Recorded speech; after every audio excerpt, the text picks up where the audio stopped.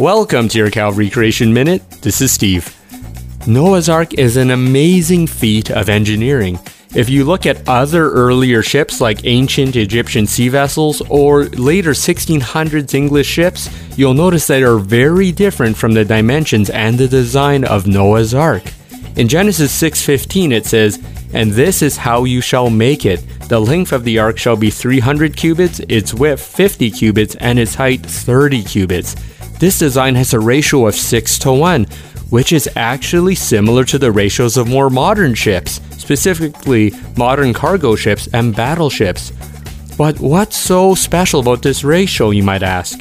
Well, through hundreds of years of ship engineering and construction, nautical engineers have discovered that this ratio is what makes ships nearly impossible to capsize. The boats need to be near a 90-degree angle to capsize. Dr. Sean Hong of the world-class Korean Research Institute of Ships and Engineering did a massive research project where he and his team built 1/50th scale models of Noah's Ark and tested it in their massive indoor test pool. Their results were astounding. Of the 12 hulls that were tested, it was found that no hull shape was found to significantly outperform the 4,300-year-old biblical design. The research team found that the dimensions and proportions of Noah's Ark carefully walked the line of stability, comfort, and strength to the point where their study confirmed that the Ark could handle waves as high as 100 feet.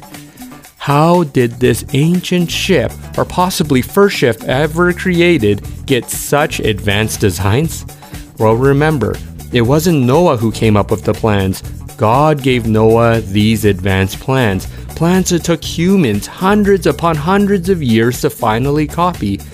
This affirms what we Christians already believe, that the Bible is truly the Word of God. To learn more, contact me at creation@calvarychapel.ca.